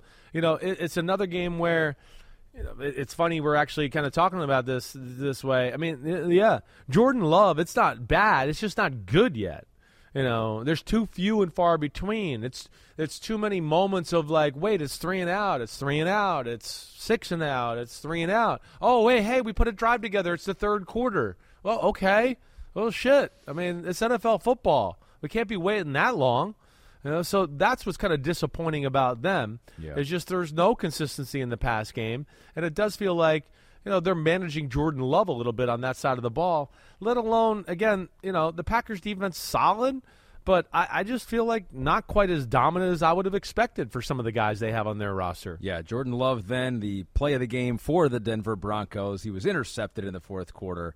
P.J. Locke with the interception, and Plug and Play 16 says, hey, Chris, Pete, and Ahmed, who he should also say hi to Morgan and Gabby, who are here late on a Sunday once again. He will now. Kristen will be here early in the morning on Monday dealing with you and Mike Flora. You a 3-hour sleep, Chris Sims, which is very difficult to deal with for Kristen in the morning. But Plug and Play 16 says, damn okay to P.J. Locke, fellow Longhorn Chris. Big clutch interception, made a great play across the field after coming in after the Kareem Jackson ejection. Yep. Peyton and the Broncos needed that first home win bad. I wouldn't be surprised, first off, just off of that, P.J. Locke, it was a really good interception. I wouldn't be surprised if Kareem Jackson ends up getting suspended here. This is like, I'm going to say, what, 6th, 7th infraction of unnecessary roughness this year? I mean, he's lost tens of thousands of dollars. I mean, like over $60,000 already this year. I mean, it might be more than that, right? He's a repeat offender. I think it's getting to the point now where he might get suspended. Second ejection this season. Second ejection this season, let alone how many times he's been penalized for it. Yeah. Right? So, but, even on that play, like, not to say the guy was open, but Love tried to let it rip and throw a bomb, and the ball kind of fluttered in the air. It was way behind him, and P.J. Locke did a good job breaking on it and making the catch and securing the interception there. It's just, disappointing for a Packers offense where you go, wait, we had Aaron Jones, Romeo Doubs, Christian Watson. They're all out there, and they can't kind of find a rhythm or find anything to get going on the offensive side of the ball. Broncos, not like a ton better, but at least efficient. And the Broncos got a two-headed monster at running back right now with McLaughlin and Javonte Williams. Sure. I mean, they're a handful, both of those two. Yeah, Javonte Williams, he ran for 82 yards, averaged 5.5 per carry, and then you got McLaughlin, who averaged 9 yards a carry on his 5 carries. Yeah, well, it's he's extremely explosive, McLaughlin. I mean, he's a home run hitter, and then Javonte Williams just a downhill bowling ball who just breaks tackles and puts fear in defenders there. The Broncos come out, they have drives, they look good, they're efficient. They can't make big plays to ever get in the end zone. They always have to settle for field goals. That's kind of their MO the whole year. Russell's stats are pretty good. Like, it's efficient. He didn't make any big mistakes, okay? But still, you're like, damn, we're paying you $45 million a year. We'd like some plays on offense every now and then, a little more explosive ability. I think that's what I miss from Denver altogether. Nonetheless, they got the win. Defense made the big stop, and they went down and got the clutch field goal drive at the end of the football game. That's all that mattered. It was an ugly football game, not necessarily the most fun game to watch this Sunday. Will Lutz, 52-yard field goal. Got to name check him. Yeah, eventual game-winning field goal. The Packers off to their worst start since 2006 when they were 2-4. Brett Favre's penultimate season in Green Bay. That's a word I learned by doing the Olympics. You say the penultimate day of the Olympics. Right. Do you know what it means? Yeah, kind of. Like the ultimate of the ultimate days? I don't know what the hell it means. Second to last. Second to last. It's totally unnecessary. Second to last day of the Olympics. I'll fucking go with that. Penultimate. Okay? Exactly. That's what I always thought, too. Like, why do we need to say that? But we bring it out every time at the Olympics on the second to last day. It makes us sound pretty smart. Well, the Packers, they got to find something on offense. They do. It's not sustainable the way they're playing, what they're doing right now. Denver is who they are. I don't know if I expect a whole lot to change here. I'm going to be interested to see what kind of seller Denver is here during the trade deadline this week. That's going to be interesting to see. But the Packers, defense has been a little underwhelming. Running the ball has not been something I think they thought they were going to be able to lean on more this year. And then Jordan Love, good first 2 weeks of the year, but kind of plateaued, if not gone backwards here the last 3 or 4 weeks where, I think they're worried about him, and it's changed their play calling and their mentality on the offensive side of the ball because they don't trust him all the way. Breaking news. Should we do it right now? The Eagles are 6-1 for the second straight season for the first time since 1980-1981. Sunday Night Football just gave me that stat in real time. The Eagles defeat the Dolphins. We last left you at 17-all. Yeah. Right? And then I saw a 14-yard pass to A.J. Brown. Yep. I saw a Tua interception at the goal line. Yep. They were kind of driving. He had like a slot fade by Raheem Mostert and kind of threw it off his back foot. The ball fluttered in the air, and the safety got over there and intercepted it. Or it was Darius Slay, I think, who came off a receiver. He went over and got it. I think he was covering Waddle downfield, but because the ball floated in the air so long, it allowed him to go get the ball. And it goes back to something I'm kind of mad. I picked the Dolphins to win the football game. Sure, I did. I know that. We've talked about the Eagles have been kind of inconsistent. I thought the Dolphins maybe would kind of have this as their, like, hey, we're for real type of party here. But, in the NFL, it's more times than not, size beats speed. Size beats speed. The size of the Eagles was just too much for the Dolphins throughout the game. It really was. Both sides of the line of scrimmage, the Eagles had the advantage. Gosh, even when Hurts was throwing to A.J. Brown, it looked like the Dolphins were like half the size of him. They were bouncing off him every time he caught the football. So there was issues there. But the Eagles played a really good football game. I thought it was really, honestly, other than Hurts interceptions or fumble, which is going to happen, I don't mean that, I thought it was the best they looked physically on the field. They flied around the field. They were aggressive. They bullied. They kind of looked more like the Eagles of last year to me. Swift ran for 62 yards. 279 passing for Hurts. Now, I will say, too, it's like it wasn't super cold there. It was like 52 degrees in Philadelphia. It was pretty windy in the Northeast. Yes. So you do wonder if the conditions, like size beats speed. Unless you're playing in like 80-degree weather where size gets like run down by the weather. Exactly right. Yeah, I hear that. Would the game be a little different if it was down in Miami on the short grass and it was 80 degrees and humid and the ball's sticky and Tua feels good and all that? Sure, but that's going to be the thing the Dolphins are going to have to deal with. I mean, that's the thing everybody questions about the Dolphins. Is this going to work if they got to play in Kansas City and it's 5 degrees late in January? Right. It's the same thing. A lot of people have wondered here. When the game gets a little, it's cold and it gets slowed down and, the grass is a little long and it's not conducive to running 4-1-5 track meet team. Yeah, can they handle it that way? The Dolphins being a little banged up on the offensive line certainly hurt them. No Xavier Howard hurt them because he's the one guy in their team that could match up with A.J. Brown and give them a little flexibility.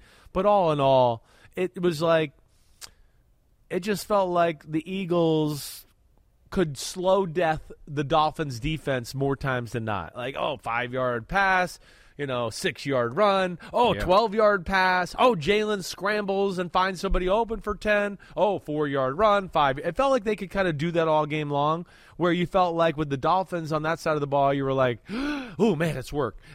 Can they get Tyreek in space again? They can. Maybe they still have a chance. I mean, that's kind of how it felt watching the game throughout the day. A.J. Brown catches another 10 passes for 137 yards. He is kind of starting to feel a little bit underappreciated. No, I was going to give him a higher compliment. Okay, good. Megatron-ish. He's not Megatron, but it's like the physicality. I know what you're talking about. Yeah, that's why I put the ish on there. Yeah, I know. Because I was going to say like who's these dominant receivers back in the day? He's not Randy Moss. He's not the speed. No. But he's just like you throw it up to him. Sorry about that. Say don't spray it. You throw it up to him, and if it's a 50-50 ball, it's like 90. It's like 90-10. Right. He gets it every time. I feel like if you throw him a slant or some under route, you go, the first guy's not going to tackle him. How many balls did he catch in the second half where it looked like it was 3rd and 6? He caught the ball at 5 yards and then was like, and got 8 yards. And he was like, no, you're not bringing me down with, one of your small DBs. He's a physical specimen. He fits their football team. They're physical specimens throughout. And as we ended last year, as me saying, and I'm going to say the same thing this year, he's definitely, without a doubt, one of the 3 best receivers in football. Like, without a doubt. I don't give a shit how many balls Devontae Adams catches or Stephon Diggs catches. It starts the conversation with Tyreek Hill, A.J. Brown, and Justin Jefferson, and then we can work from there. But I could tell you those are the 3 best receivers in football. I have no bones about it or qualms or whatever the fuck you're supposed to say there. Yeah. All right. None of it. You don't None have of any it. I'm not really right? supposed to say any bones of that. Bones or qualms. Sorry, Jerry Conway and your kids in the car right now. I'm sorry. It's late and I'm starting to lose it. A.J. Brown, Pete has put this in the rundown. This is how fast we work on Sunday nights. We're still all Pete. with it. He's the Joker. He's back there going, He's loving look at my stats I'm fighting. This is a great get. He goes, A.J. Brown, 5th straight game with 125 or more receiving yards, ties an NFL record. 2 former Lions, Kelvin Johnson and Pat Studstill. Oh, my gosh. Pat Studstill. Like, I've heard that name. That's like Bobby. 60s. Is that? Yeah, I was going to say, is that Bobby Lane's top receiver? Oh, probably. I mean, I think it would be, right? Late 50s, early 60s? Yeah. That's what I would have thought. So but you know what that is? To your point, Megatron-ish. Seriously. So congratulations. The Eagles get back on the winning way. They improved to 6-1. Dolphins go to 5-2. I've told you my Megatron story before, right? maybe. I never told you this. I'll make it quick. But either way, we're the Bucs. We have a top 5 pick. We're thinking about taking a receiver. You haven't told me this. Okay, so we're thinking of taking a receiver. I've lost my spleen. It's the next offseason, right? I get on a private plane with John Gruden and Bruce Allen, and they want me to go throw to Calvin Johnson. Let's look at the future, our quarterback. I can't throw. I'm nervous. I'm like, do they realize what they're about to see from me? I mean, I can't throw a baseball 7 feet, let alone I'm going to go out here and do a workout. But for some reason, I said yes to it. I don't know what I was doing. Okay, I definitely improved Calvin Johnson's draft stock that day. I was throwing ducks and balls and trying to figure out how to throw the ball, and he was just like, go, gadget arm, go, gadget leg, zoom, zoom, zoom. He was catching everything, and all I did was throw him one wobbly duck after another. But that's how damn good he is. He's special, like one of one. This was at a private workout? Private workout at Georgia Tech, right. Yep. And what draft pick did you guys have? I want to say we had 4 or 5. I don't know, maybe somewhere in there, 4 or 5. I think we ended up taking a guard. I think we took Dalvin Joseph from Oklahoma.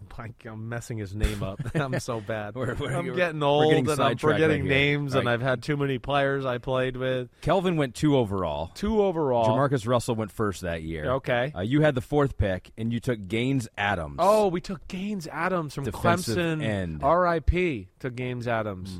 Right? I don't know if you remember, he died with a little heart condition a few years back. But damn, that was that draft. Okay, but yes, I helped him get drafted number 2. People heard. Other teams heard about that. they were like, yeah, damn. Sims is he was even catching Sims's passes. I did not go number 1 after that. So congratulations to the Eagles and Megatron-ish A.J. Brown on the victory there. All right, our next segment here. We got a couple games to talk about in the Taking Care of Business section. We'll start with the Chiefs taking care of business against the Chargers, 31-17. Although this game was kind of close, and at times in the second half looks like Justin Herbert might be able to make some magic. But in the end, it was Patrick Mahomes and Travis Kelce making that magic that we see time and time again. I think we do have their numbers here for Week 7. I can also find them on my website. Oh, here they are. There they go. 424 yards, 4 touchdowns from Patrick Mahomes, and 179 of those yards going to Travis Kelce. I mean, it's amazing. I mean, the first half of this football game was a blast to watch. I mean, it was an offensive shootout. The ball was going back and forth down the field, and it was just like, I mean, Mahomes had, I think, 305 at halftime throwing the football, right? So that's the kind of first half we were having. You know, the Chargers defense, just to let you know, it's official. They suck, okay? That's official. Like, we don't have to worry about it anymore. They are horrible. All right? It's kind of embarrassing. And, I mean, like Travis Kelce, 12 or 179 like you broke down. I'm going to say on 7 or 8 of them, like, nobody's within 10 yards of them. So how does that happen? Because obviously they know that Travis Kelce is their top weapon. Like, what I want to rule out the fact that they're complete morons. I don't think they're complete morons. No, they're not. It's just that it's Mahomes. They do things on offense that stress you out. They have people going deep, 2 guys going deep, a guy going short, and then Kelce kind of looks like he's going semi-deep, and then he finds a hole in the middle of the field. But the biggest thing he does is just when Mahomes sits there and nobody's open, and then he starts to attack the line of scrimmage, Kelce is a wizard at finding the right place to be, quarterback-friendly 12 and 15 yards down the field. And then, of course, Mahomes is always looking for him in those situations because he knows Kelce's going to find the right spot to sit down and catch the football. Yeah. So that's where it becomes tough. You're right. It's not always on the defense. A lot of their completions today it felt like that, where it was like the normal rhythm of the play wasn't to Kelce. Yep. It was like, oh, nobody was open. Now I got to start moving. Now I'll find Kelce. And that's where they're, of course, extremely dangerous. Mahomes talked about this as well in his post-game comments. Yeah, he said, quote, "The main thing is the way that he is able to recognize coverage and adjust on the fly. It's almost like he's playing Madden. He can read the coverage and stop on the windows and be open and be on the same page as me at all times. He'll be a Hall of Famer one day." Yeah, well, that's for sure. That's a hot take there by Patrick Mahomes. He'll be a Hall of Famer one day. Now, if he could pick the exact day it's going to happen, then I would give him credit, right? Oh. It's like if you can nail the day. Now, yeah, you nailed the day. Yeah. Well, he can come somewhere close. You know, what is it? How do you have to be 6 retired? years, and it'll be early August somewhere there. You know, so 6 years after retires, early August. But when's he going to retire? Chris Sims will be on the sideline for the Hall of Fame game. Hopefully, then year 20 doing it. Yeah. I'll be there to talk to Travis Kelce. Your cane. Seriously, I really hope I am. Here's the big part of the game to me. 17 all. Chargers have the ball. They're driving down the field, right? You're going, wow. You know, in a half where it feels like we're getting controlled by the Chiefs. Mahomes had just thrown an interception to Asante Samuel, okay, where he had MVS wide open on a post route. I want to say wide open, but he should have thrown it there. Instead, he threw to a covered McCole Hardman. Now, the Chargers, okay, wait. The Chargers got stopped on that drive. Let me just make sure I get this all clear here. Okay, no, I was right. No, I'm still not right. I'm confused here. Where did I lose this? Hold on. Okay. The big play of the game, I'm just going to get to this. Let's just say the big play of the game was Mahomes to Kelce. All right, moving on to the next. The big play was I think it was going to be 24 all. That's what I'm missing. The Chargers drive down. They got close. It's 3rd and 8. They're on the 8-yard line. Excuse me. I was a drive early, okay? So it's 24-17 Chiefs. It's third quarter. The Chargers go down, and you're going, man, it's going to be 24 all here because Mahomes had just thrown a complete pass to Bell, the tight end who fumbled. Sorry, I had my turnovers mixed up. Yep. Excuse me, everybody at home. So now the Chargers got the ball. Yes, they're down 24-17, but you're going, damn, you know, they were kind of getting controlled. It felt like the Chiefs were about to go up 2 scores before Bell fumbled the ball, okay? And now here comes Herbert and company. 11 plays, 73 yards. Exactly. And now it's 3rd and 8 over the middle, and Charles Omenihu, I always butcher his name, gets his hands up, tips the ball in the air, and the Chiefs get an interception. I mean, that was a huge point in the football game, at least a turning point there where you felt like Chargers got a little momentum. They're going to be able to make things tight here in this one, and it kind of felt like the Chiefs kind of controlled the game from there on out. Chiefs shut out the Chargers in the second half, get their 6th straight win, the longest active streak in the NFL right now. I think that pretty much sums it up. I think so, too. I'm trying to look if there was any other spot that got me. McCole Hardman, it was cool to see him. When they went up 31-17, it was his big punt return that kind of set that up. And then, Pacheco got in on a little pass from Mahomes there. But, I'll be interested to see what he's got because it certainly was odd that he didn't get on the field with the Jets or never found a role. And we've talked about the Chiefs need somebody with a little pizzazz or another rocket up their ass on the offensive side of the ball. Hopefully he can supply that. While no one knows what tomorrow may bring, Bridgestone is working toward a more positive outlook. With innovations like developing a tire using 75% recycled and renewable materials. It's just one of the many ways Bridgestone is making a difference today for generations to come. Because that's what really matters. Bridgestone, solutions for your journey. Visit whatreallymatters.com to learn more. The longest field goal ever attempted is 76 yards. The longest field goal ever missed? Also 76 yards. Why bring this up? Because knowing your limits matters, both when you're kicking a field goal and when you gamble. Betting more than you're comfortable with is like trying a 70-yard field goal. It probably won't go well. So set a limit when you gamble and stick to it. Want more helpful tips like this? Go to keepitfunohio.com for games, quizzes, and lots of ways to keep your gambling from getting out of hand.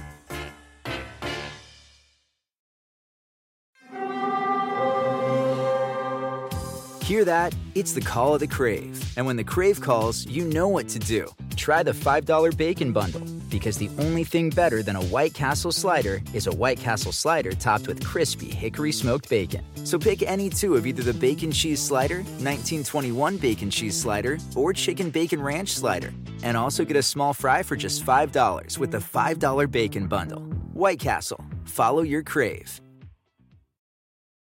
Workmanlike for the Chiefs, who now have 13 straight division wins. The Chargers have lost 2 in a row. Also workmanlike for the Seattle Seahawks, beating a pesky Cardinals team. I think we can call them pesky at this point. They are pesky. 20-10. Wasn't necessarily easy at all times. Started to rely on some of the other. No DK Metcalf in this game. Yep. So it was Jackson Smith-Njigba who got his first touchdown in the NFL. Yeah, and then post down the middle. And then the guy that you name-checked on the Wednesday pod. Bobo. Jake Bobo, right? I think it's Jake Bobo. I feel like, in fact, on let's football night, you guys just kept calling him Bobo, I feel like I got scared. out of respect, we need to say his first name, too. I was about to It is Jake. I was about to call him Mike on Football Night in America. Yeah. And I was like, wait, what? I kind of blanked out, and I just went with Bobo. I did. Full transparency. I just went there. Gino finds Bobo. And then Devin was saying Bobo. Well, I think he probably chickened out with me. He was like, "Wait, I can't remember his first name either." And then Maria's like, "I guess we're just going Bobo." But it shows you what they think of him. I told you the film last week, and one of the games I had watched before told me like they're using this guy. He's not on there just to like we're going to run the football and give our receivers a rest. So let's put him out there, right? Yeah. I could tell by watching the game going, no, they're putting him in a position here where they have no problem with feeding him the ball or him being the first or second read. And again, you see his size. The guy can run routes. He really is a little bit Puka Nacua to me, honestly, except he might have a little bit more of a down the field threat there, but a similar body and type of style play. He's 6'4", 210. Big out of boy. UCLA. Also played at Duke. Yeah, transferred there. Yeah. But the Seahawks, like you said, Cardinals are pesky. They can run the football, right? That's really where it starts. I mean, their one touchdown drive of the game was a bunch of big runs followed by Dobbs' big run, touchdown run for 25 yards. The Seahawks, they have moments of looking really good and great and all that, but we still had the red zone issues once again. It just feels like there's more yards and plays than there are numbers on the scoreboard at times, right? One of 3 in the red zone. 1 of 3 in the red zone. Gino threw a bad interception one time, kind of rolling out to the left, where I think he thought he was going to hit Bobo in the end zone and kind of underthrew it or didn't see the underneath defender, and they picked it off around the 1 or 2 yard line. But yeah, that's where they've been a little inconsistent. DJ Dallas fumbles a punt return at one point, sets up the short field for Arizona. So a little bit like last week, where I see the talent with Seattle. I don't think it's all come together on the offensive side of the ball quite yet, but it was a good start. It was one of the first games I can remember in a while where Kenneth Walker actually ran through holes and had somewhere to go. Right? That is a problem with him sometimes, right? Seeing the hole and hitting the hole. I think they just have a hard time opening up holes altogether. That could be true, They're too. a little inconsistent in that department. But, yeah, hopefully this kind of brings it together for them. Devin Witherspoon certainly popped a few times in the football game. I like the Seahawks defense. I think it's creative. It's aggressive. Like you saw, other than that one drive, I mean, really, Arizona couldn't do much else during the football game. There wasn't much to speak of there. Yeah. I don't know what else, if there was anything else I wanted to hit on there. We may have seen the best of Arizona already. They're now 4 straight losses, all by double digits. For the Cardinals, they dropped to 1-6. Hawks fumbled a snap at one point, right? That gave the ball to the Cardinals. It just seems like dumb shit is happening to them a little too often. Yeah. For a lack of better way to say it. But I will still say, I still think the Hawks are dangerous. I do. There's too many playmakers everywhere on that football team, offensively and defensively. And let's see if they can get our true test will be when their O-line gets totally healthy, and see where they go from there. And if they can find true balance and then start to get into play-action pass again, and then maybe that gets DK and everybody off on more of a consistent basis. Know what it's time for? Give me the headlines. Presented by Hyundai. 2 games here. We're going into the newsroom. Late night edition. We got the Bears defeating the Raiders 30-12. Not a great day for your guy, Josh McDaniels. We'll get into that probably a little bit. But it is a good day for the Bears. They haven't had a whole lot of good days.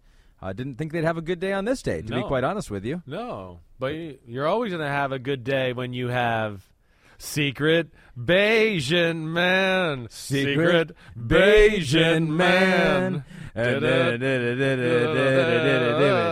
Secret Bayesian Man. Yeah. What's his first name? Tyson Bagent. Tyson Bagent. Yeah. Well, that's why he's Well, secret. it's a He's not secret. supposed He to doesn't know his know. first He's name. like, shh, you don't know my Division first name yet. Division 2 out of Shepherd. We all know that school, of course, now. But he goes out there. Man, I'll tell you what. We're looking at his numbers right now. Yeah. 21 to 29, 162 yards. So we are like dinking and dunking. We're not really stretching the field all that much. But he was outside of the pocket. I would almost guess on like 19 of those 21 completions, it seemed like. And for me, and correct me if I'm wrong here, it almost seemed like they had more of a plan of what they want to do with Tyson Bagent than they do with Justin Fields sometimes. It seemed like they definitely had a concerted effort of getting him outside the pocket, short passing game. I think exactly right. I think that was the big thing, right? It was just high percentage passes. He made a few little splash plays, getting out of the pocket, finding completions, getting out of the pocket, running for a few yards, right? Did that really nicely. And then the Bears kicked the shit out of the Raiders. Like, physically kicked their ass. I don't know. That has to be accentuated. Like, you think that's the story of the game? I thought that was the story of the game. I don't know if you heard me on Football Night in America when I did the highlight, but really I said, for lack of a better way to say it, the Bears just kicked the crap out of the Raiders. They out-hit them on both sides of the football. They ran the ball almost, it seemed like, at will throughout the football game, running for 173 yards rushing. Right? Just seemed like the more physical team on the football field. And then the Raiders' offense never really seemed to get anything going. Josh Jacobs and the offensive line, they got their ass whooped in the football game. Yeah, so that's what I looked at. It looked more like just a physical whooping by the Bears.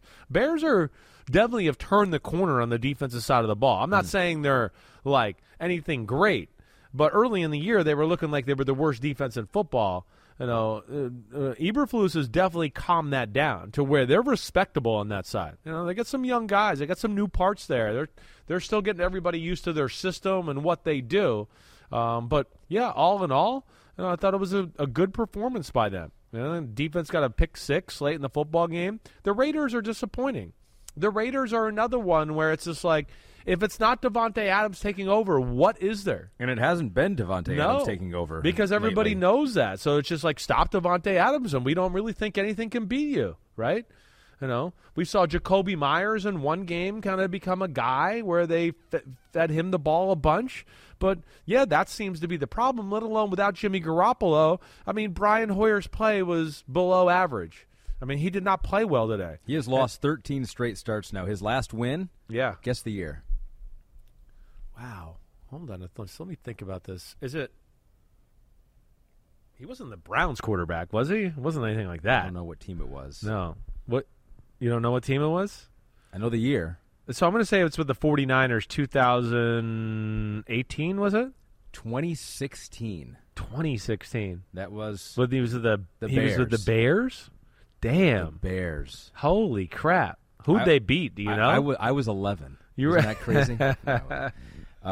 Who'd they beat? Well, this is all information. See, this is where you come up with these things, and then you expect me not to ask you the follow-up freaking question. He knows. He's all-knowing. They beat the Lions. Yes, that's of why course I didn't they want to did. bring it up. Why did we even start talking about this whole thing here? Let me go to Tripod 2X because he wants to talk about Josh McDaniels. He goes, Josh McDaniels was hired as an offensive guru, but the offense has been flat out bad. Has the NFL moved past his type of offense? It's very predictable, and nothing seems easy at all. I think they're valid questions. I do. I think the fact that they haven't found a quarterback and their offensive line's playing the way it's played, I think the surprising to me is the offense took a step back from where it was last year. And last year there you were, Davante Adams led the NFL in receiving, and he had the number one rusher in the football, and Josh Jacobs. Now you got nothing that, and then you had average quarterback play by Derek Carr last year on that team, and they still did those things, right? So, yeah, it does seem like they took a step back. But like we've talked about, the offensive line hasn't been good from the get-go of the year, and I just think they lack playmakers on both sides of the ball. Like, if Max Crosby doesn't make a play for the Raiders defense, who else is going to? Like, there's nobody else that, like, again, I'm being general, and a household that's just a normal football fan is going to go, oh, yeah, we got to watch out for let's see, Marcus Peters on the Raiders. Like, who is it? Who's the next guy behind Max Crosby that you go watch out for? And then on the offensive side of the ball, without the run game, the offensive line not going good. Josh Jacobs finally just getting into shape, but not going to be himself this year. And then a non-quarterback, they got issues there. And, Josh and Mick Lombardi are going to have to find some ways to be a little more creative and draw up some plays to get them going here. But I don't think the NFL's caught on to them. I just don't think they've gotten to the formula they want as of yet, as far as wiring a quarterback the way they want it wired, to run the system exactly the way they want it run, and then have the run game to go along with it, like I told you, has been an issue. So, the Raiders are in trouble. They're one of the definite worst 3 and 4 football teams in the NFL. Not great. I mean, this was an opportunity to go 4-3. And you look at the schedule and okay, they can make a little run here. My least favorite part of the game for Josh was with 12 minutes to go in the game when they were down 21-3 and had a 4th and 6. He punted from it. From the 6-yard line. They're 4th and goal from the 6. Yeah. And they kicked the field goal to make it 21-6 at that point. Yeah, that didn't make sense. He's had some questionable decisions like that, certainly as of late, right? We had the Packers game. There was a questionable decision, late in the game where he kicked the long field goal and they missed it, and he gave Jordan Love and company the short field, where I go, man, you either go for it or you punt it there. And then he had the other, what was that? The Steelers Sunday Night Football game where he kicked the field goal late instead of maybe going for the touchdown, remember? Yeah, and then never saw the ball again. And they never saw the ball again, I believe, right? So those are definitely things that are going to be, scrutinized, and people are going to start to question what he's doing in managing football games that way. We'll give the last word to our secret Bajent man, who is the first undrafted rookie quarterback from Division II to start a game since 1950, and the first Bears quarterback to win his first NFL start since Craig Krenzel did it in 2004. Krenzel, was he an Ohio State guy? Ohio State guy, that's right. His post-game quote, Bajent, was, "Don't ever let anyone's opinion stop you from chasing what you want." That's a good quote, and he did a great job. And he's a natural thrower of the football. Let me just say that. He sees the field pretty damn well. It's impressive that a kid like that, he won the backup job for the Chicago Bears as a rookie from a Division II school, right? Had a nice sidearm throw that we showed on Football Night in America. That's what I mean. He's natural in that way, let alone he has the size and athletic ability to be something. So we'll see where this goes, but great first performance by him. And it's cool. The Bears know they don't need to draft Caleb Williams now. They got the guy. They can just move past that whole thing, stock up on defensive guys. Our next game, for Give Me the Headlines, your Giants beat the Commanders 14-7. Your headline for this game is... I'm too sexy for your Dexy. Too sexy for your Dexy. So sexy it hurts. Next Gen Stats with a stat on Sexy Dexy.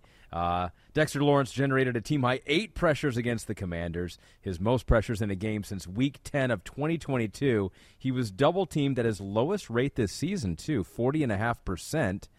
4 of his 8 pressures came against center and former teammate Nick Gates. A lot of info on Dexter Lawrence, who dominated up front for the Giants. Dominated.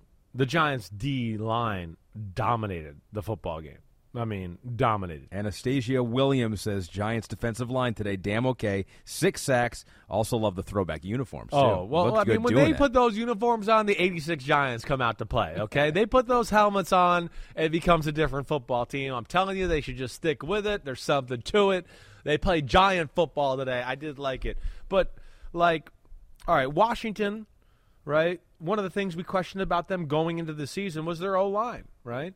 And oddly enough, I feel like the best game they protected the whole year was against the Eagles, right? It really is. I remember, I don't know if you remember in that game, I was like, I'm worried they're going to get steamrolled and they kind of hung in there. Most of the other games, though, they have gotten steamrolled by everybody else. I mean, today, I know Howell, he holds the ball a little too long, and sometimes he could throw the ball away, but instead of throwing it away, he just takes a sack. Okay, we could deal with that, whatever. But it didn't matter.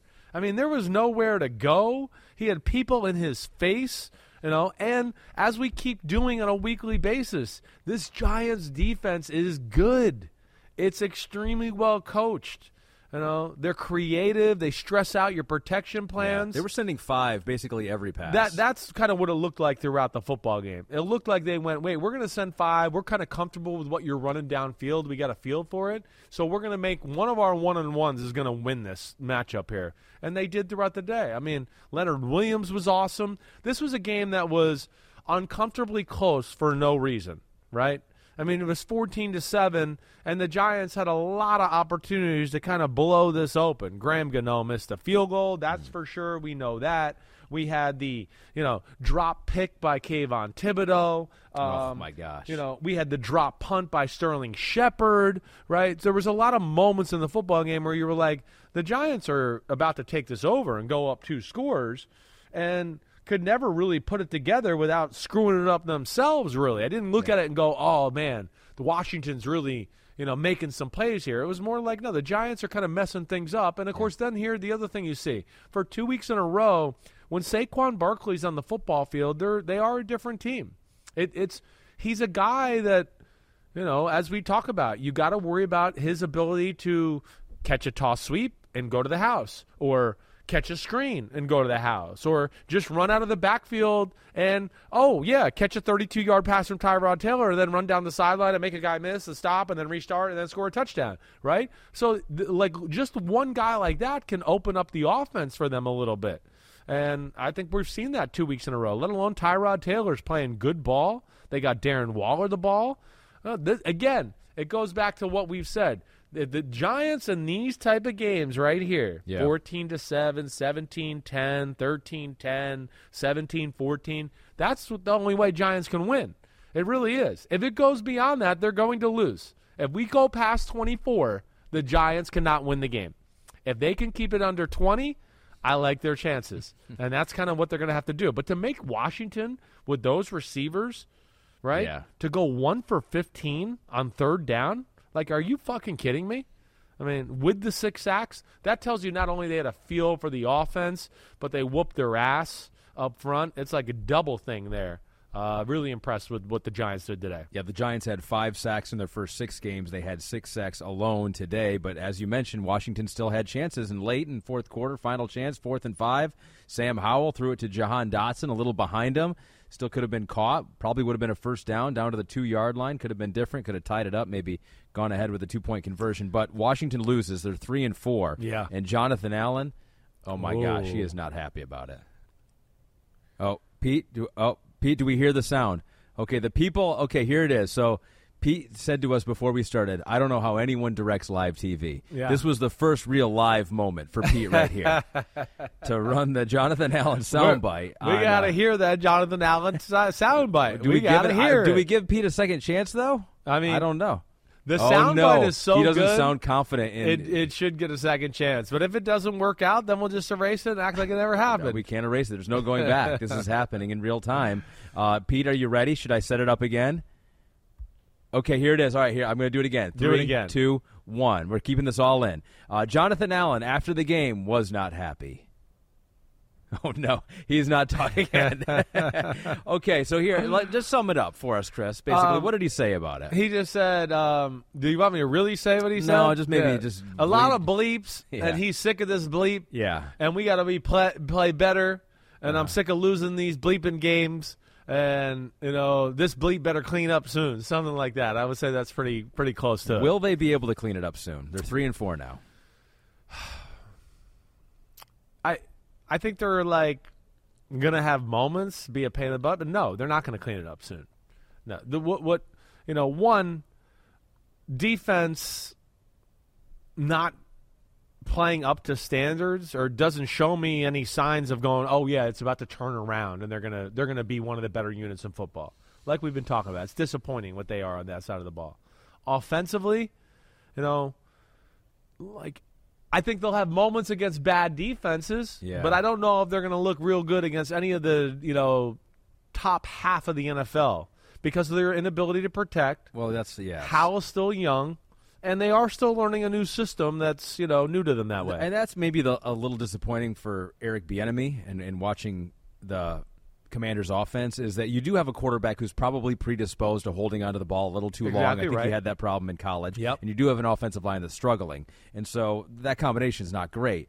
But if you're Eric, it seems like you got to figure something out here. I mean, you just cannot continue to take 6 sacks a game. No. Right? No. There's got to be some way to fix it. There's, whether it's got to be more screens, wide receiver screens, a more influence of the short passing game, whatever. Yeah, they got to help protect him a little bit, right? Because, again, back to the offensive line thing, I don't think they're ever going to be able to run the ball consistently against the better defenses in football or a defensive line like the Giants have. Like, people might not know, the Giants have size and physicality. They might not have, like, anybody that scares you off the edge as a pass rusher, so what? But, like, Thibodeau, Jihad Ward are really good run defenders, and you're not going to bully them in that department, right? So, yeah, I don't see that the Washington's going to turn this around by any stretch of the imagination. They were clearly dominated today.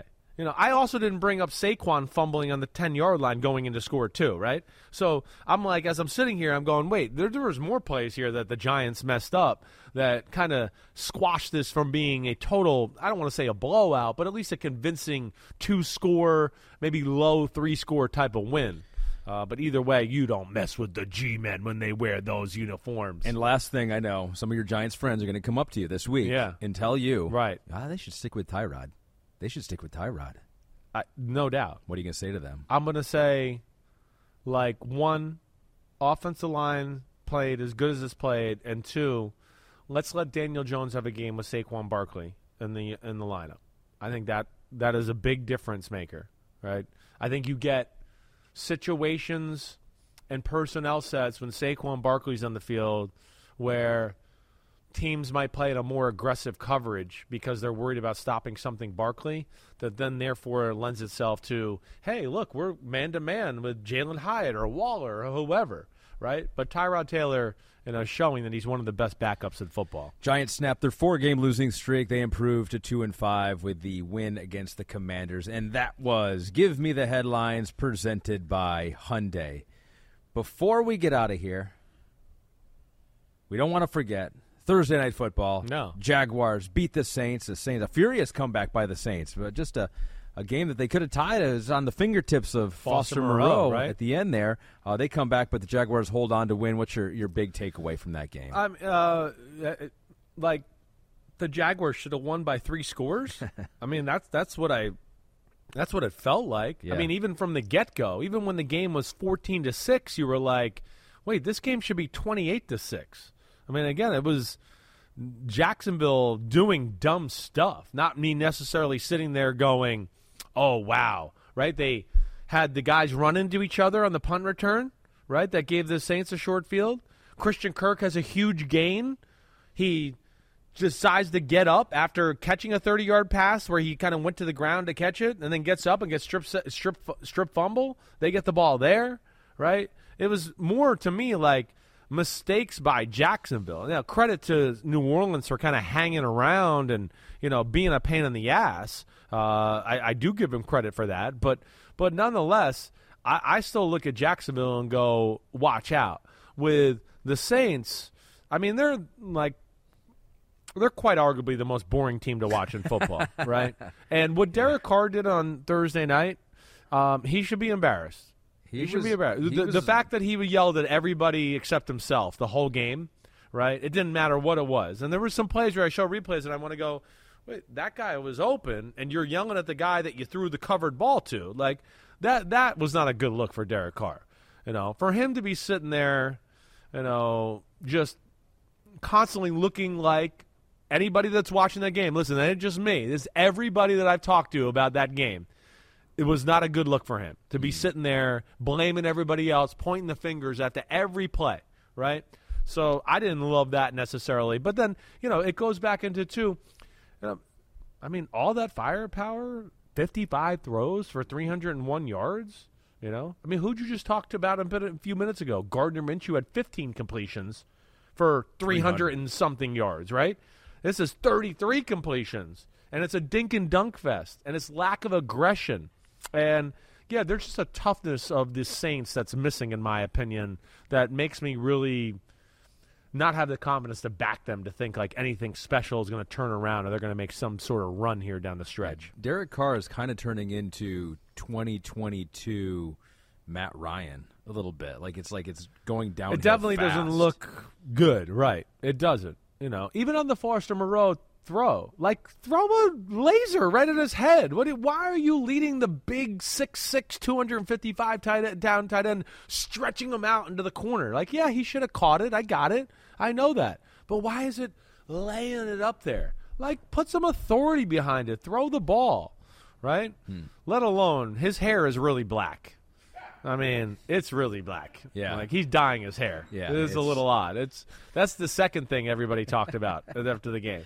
Was Derek Carr pointing fingers and then going, wait, his hair kind of looks ridiculous, okay? So he's got to fix that. Go natural, Derek Carr. No, but you can do like medium brown. It's like you probably should just switch to medium brown. Do something or don't do anything at all. He's a handsome guy. What the hell is he worried about? Like, does he think he's like, Neo from The Matrix Maybe. like 20 years ago? Maybe Come on. He does think that. Get out of here. One final game to go. Monday Night Football. 49ers at the Vikings. The Eagles avenged their only loss. I guess they didn't avenge it, but they bounced back from their only loss. Do you think the 49ers do the same? I'd be shocked if they didn't. I wouldn't. I mean, this is a rough week for the Vikings to catch the 49ers. Now, they might get lucky as far as what Debo's out, right? Mm-hmm. We'll see about McCaffrey tomorrow. So I think McCaffrey's supposed to be in, right? I think sounded like it was trending that way. I read something where he told Kyle to keep all his plays in. So he'll be ready to go there. I don't imagine the Vikings being able to consistently stop the 49ers offense. I just think there's too much firepower there. And even though I love Buffalo and what he does on the defensive side of the ball with the Minnesota Vikings, I don't think they have enough good players to stop that attack by the 49ers. Other side of the ball, almost feel the same way. Without Justin Jefferson, right, who's going to be the guy that's going to scare the 49ers or make plays or help them drive the ball consistently? The Vikings are not a good running football team. So now it just becomes stop Kirk Cousins and, one of the two receivers, right, whether that's Osborne or Addison, and don't let play action burn you. And I just have a hard time seeing the Vikings have a consistent offensive, showing or explosion with that style of football. All right, we'll have fun watching that one. You know it. Monday Night Football, and we're done. We're done. We did it. 11:57 on a Sunday night. Week 7 is in the books. Eagles whoop the crap out of the Dolphins. All right, everybody. You know where to find us. Wednesday, we'll be back for the What the Fuck Happened podcast, a.k.a. Treasure Hunters PG-13 version. Okay? We'll be here for that. Yeah. But keep sending in the questions. Please subscribe, rate, review. You know where to find us on social media. Ahmed, thanks as always for being the bestest, nicest host in the world. You. Thank you for wearing your red pants. Of course. And thank you for wearing the Chris Sims unbuttoned shirt on a day that was very hard for you. One day. Because your Lions got their ass whooped by the Ravens. Bad. Clap it up. We went out on that one. The longest field goal ever attempted is 76 yards. The longest field goal ever missed? Also 76 yards. Why bring this up? Because knowing your limits matters, both when you're kicking a field goal and when you gamble. Betting more than you're comfortable with is like trying a 70-yard field goal. It probably won't go well. So set a limit when you gamble and stick to it. Want more helpful tips like this? Go to keepitfunohio.com for games, quizzes, and lots of ways to keep your gambling from getting out of hand. Life is a highway, and on it there will be many chicken sandwiches. But there's only one McCrispy. So go ahead and hit the turn signal if you know about this juicy gem of a detour.